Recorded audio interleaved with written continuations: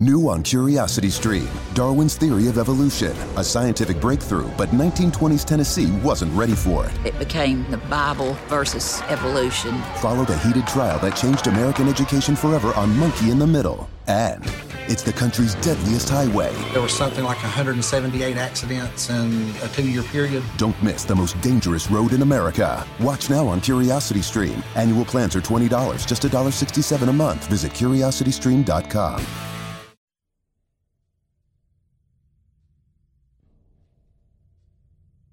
After the second paper arrived on Wednesday, I decided to keep a close watch on it. I tried taking more pictures, but it seems that trying to take that first one ruined my cell phone camera. I'm looking into getting it fixed. I set the second midnight paper down on a work table and stared, watching it for any slight change. Hours passed. My eyes grew heavy. Exhaustion seemed to settle into every cell of my body, heavy as lead. It was 5 a.m. on Thursday morning when I first started to see it. There were wisps of black smoke rising from the black pages. I leaned closer, covering my nose and mouth with a face mask to avoid inhaling the smoke. It seemed like the black paper itself was burning up, but there was no fire. The pages were just beginning to curl up and float away, disintegrating into fine smoke before my very eyes. My phone rang. It was work.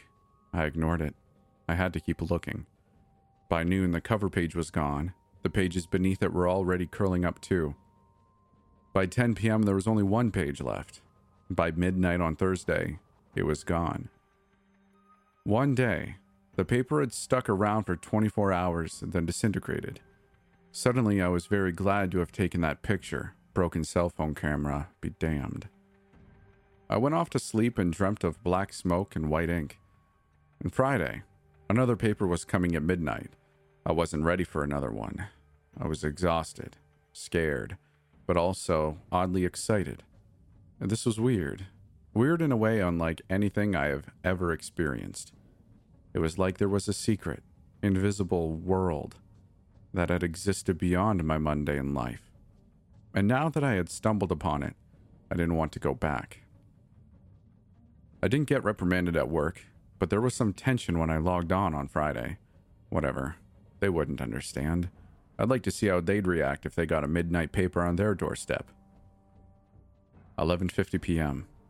I sat on my front porch. The front door shut behind me, the welcome mat a few feet in front of me. I'd swapped out the bulb above me for a new one, just in case. At 11:55 p.m., the hairs on my neck stood up. There seemed to be a strange electricity in the air. There was a chill, too. One that felt like it went deeper than my skin, like it was wrapping around my bones. At 11:58 p.m., a metallic taste filled my mouth, like sucking on a penny. At 11:59 p.m., my eyes began to sting and water, as if I was standing in front of a bonfire. Then it happened. The light bulb didn't flicker. It just shut off abruptly. I was ready. My phone was in my hand. With a few taps, I brought up the flashlight. A patch of darkness, even deeper than the one around me, appeared over the welcome mat. I brought the flashlight over it and could just about see the black bundle. Then my phone went from being cold to the touch to searing hot in the blink of an eye. I dropped it, hearing glass shatter. The odd thing was, I heard it before it hit the ground. The air around me seemed to disappear. I wasn't breathing oxygen anymore. I wasn't breathing anything. My eyes bulged. My throat spasmed in protest. Then the light popped back on, and it was done. The air around me was the same as it had been just moments before. I coughed, and my lungs screaming for oxygen. I swallowed it in gulps, lightheaded. The dark tentacles of a migraine already wrapping themselves around my brain like a vice. I pushed through it. I needed to see if the paper was there. I needed to know if my interference had caused it to be taken away. But I sighed. It was there. The same black bundle tied with the same black twine.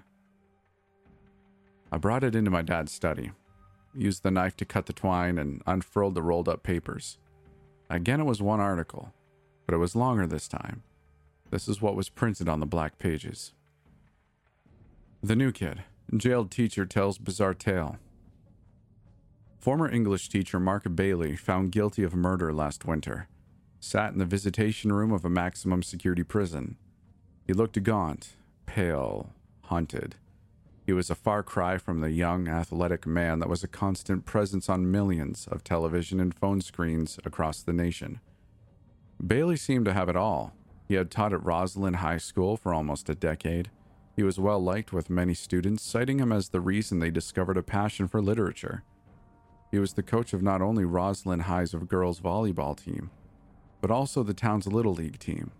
He was married to his high school sweetheart, Holly Bailey, a kindergarten teacher. On the outside, his life was not just innocuous, but downright inspirational. It's a well-known fact that instead of traveling to Europe or Hawaii for their honeymoon, he and Holly opted to join the Peace Corps to volunteer in Africa. So where did it all go wrong? What transformed the Mark Bailey from 5 years ago, a well-loved coach and volunteer, into the Mark Bailey who must now be separated from the prison's general population for his own safety? The answer has a name: Stephanie Carson.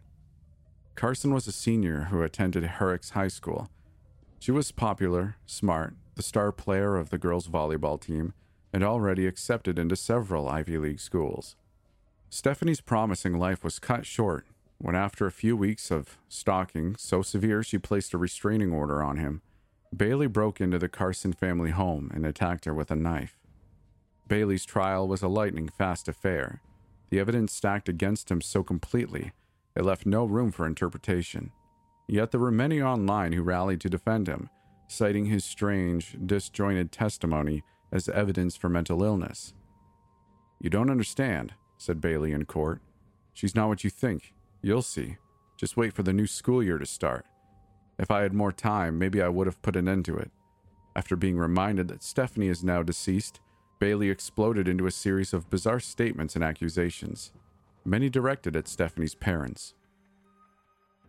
After several months of being blocked by Bailey's court-appointed psychologist, we were able to secure an interview with him, sitting behind the glass in a beige jumpsuit that seemed to be several sizes too big. Bailey spoke into the phone mounted next to the window, his voice a distorted whisper. Almost immediately, as if knowing what we were there to ask about, he launched into his story. Her name was Monica first, Monica Campbell, so that's how I think of her. She was the new kid that year. She moved here from California, or so she said. She was instantly popular, pretty, from a family with a lot of money. She was at the top of every class, straight A's, 4.0 GPA. She came to the first volleyball practice, and everyone could see she would become the best player on the team. She was in my English class too, and she seemed to know more than I did. Could quote Yeats on the spot. Oscar Wilde was her favorite, though. She got into Yale, Stanford too. Went for Yale for chemistry. Bright kid. She was even homecoming queen. There was something about her, like a spark. Monica was almost too bright, strangely intelligent. She seemed to be able to learn things right away and remember every little detail later. My car broke down once, right in school. There must have been a dozen teachers trying to help out. Harrison, the science teacher, was fiddling with the motor when Monica walked right up. She looked down at the engine, rolled up her sleeves like a damn mechanic, and started working on it. She fixed it. The car started right away. She apparently spoke Japanese, German, French, and Spanish. We could only verify the Spanish and the French, but she spoke them fluently. A few teachers cried when she left, saying they'd miss hearing her laugh in the halls. She made a big impression, obviously. I don't know about her parents. I think her mom came to the school once or twice, dressed like she was attending the Oscars or something. But we didn't see her after that, or the father, not even at the graduation. Monica was valedictorian. It was the year after that things got weird. The first semester had just started when there was a new kid in school again. Her name was Natalie Creed. She moved here from California. She was instantly popular, pretty, from a family with a lot of money. She was at the top of every class, straight A's, 4.0 GPA. She came to the first volleyball practice and everyone could see she would be the best player on the team. She was in my English class too, and she knew more than I did. Could quote Shakespeare on the spot.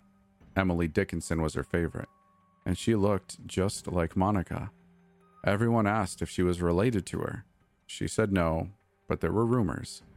Maybe she was a cousin or a lost sibling. Her parents didn't come to school either. She was valedictorian, the homecoming queen too. She got into Harvard and NYU, went to Harvard for chemistry. It was weird. Everyone said so, but they seemed to forget right away. I was the only one who kept saying how strange it was. That made them look at me like I was crazy, or worse, so I let it slide. The year after that, we were at a volleyball game at a different school, and there she was again. Her name wasn't Monica or Natalie anymore. It was Jennifer Cook. She was the best player on that team, better by far than anyone on ours. I knew something was wrong, but even asking about her made people look at me like I was sick. There are enough stories about teachers becoming obsessed with one of their students for all the wrong reasons, but it wasn't like that with me. She looked the same, acted the same. She always went off to study chemistry. So, I followed her home. And the house was one of the biggest in town, and we were on Long Island. It wasn't Monica's house, but damn well could have been. Then I saw her, the mom, Monica's mom. I knew something was wrong, but when I told my wife, she told me that I was losing it, that I couldn't follow anyone home, let alone a high school student.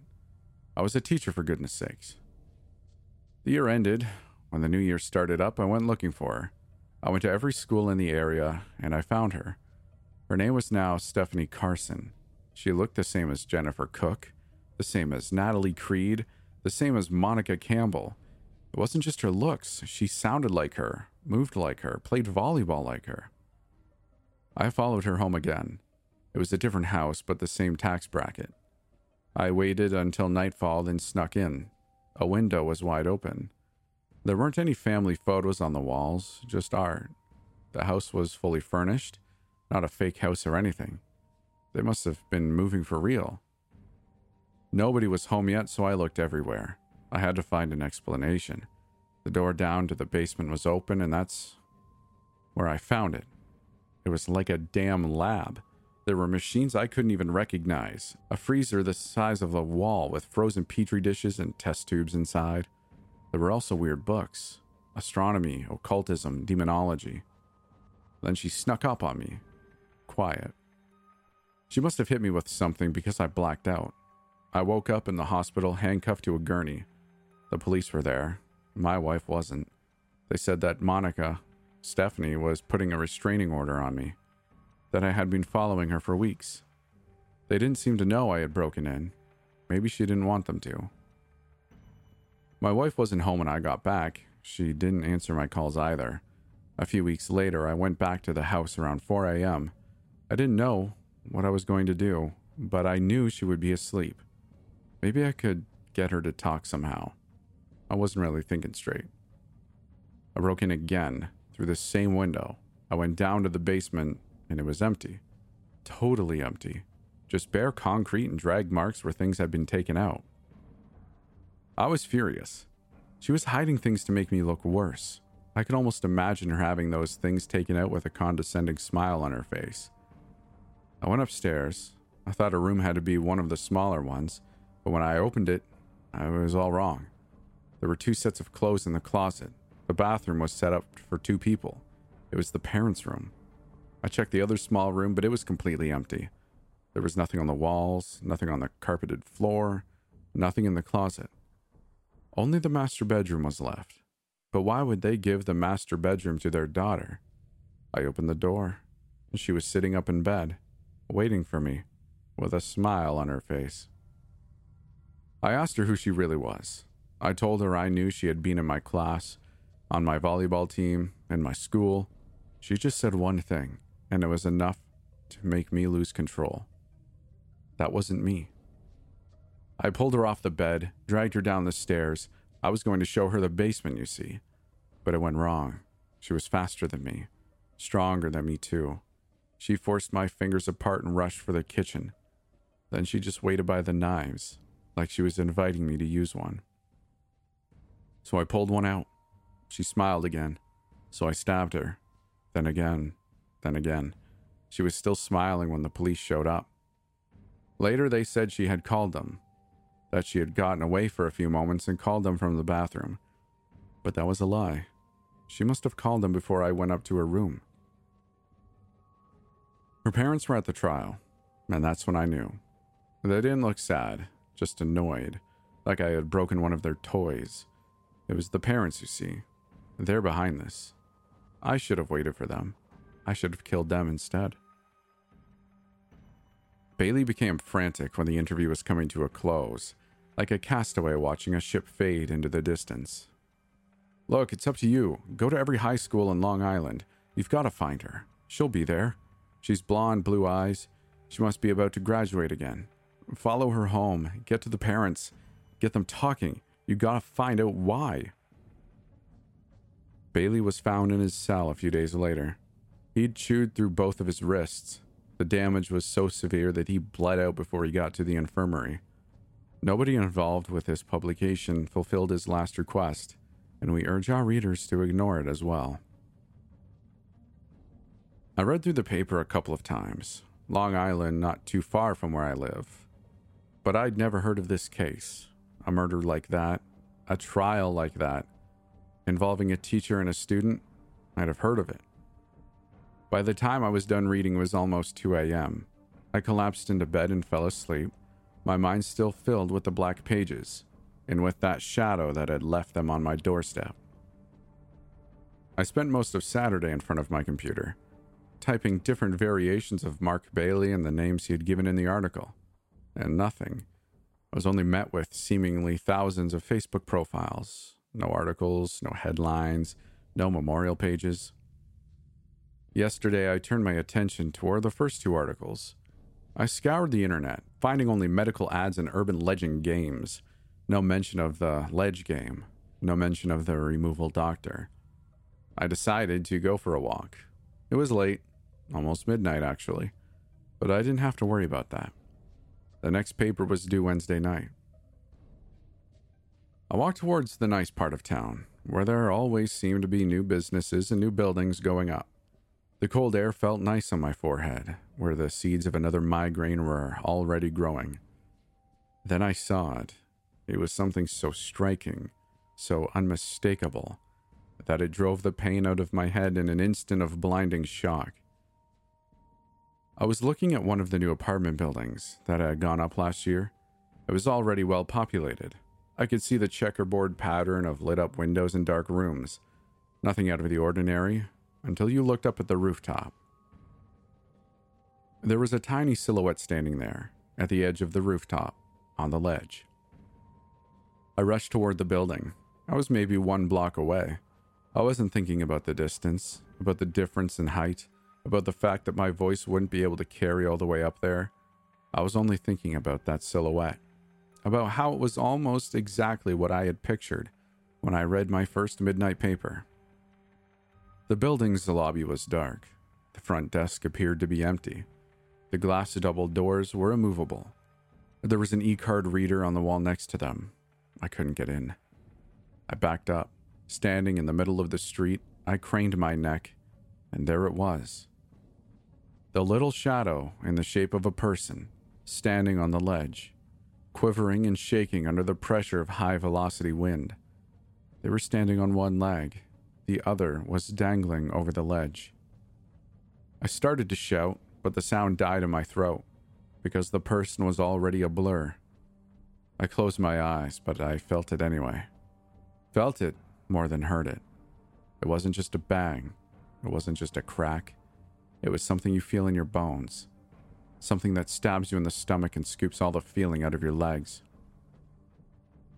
When I opened my eyes, I couldn't bring myself to look at the body. I just watched the red rivulets snake their way into the gutter. The ledge game. It was real. It was real now.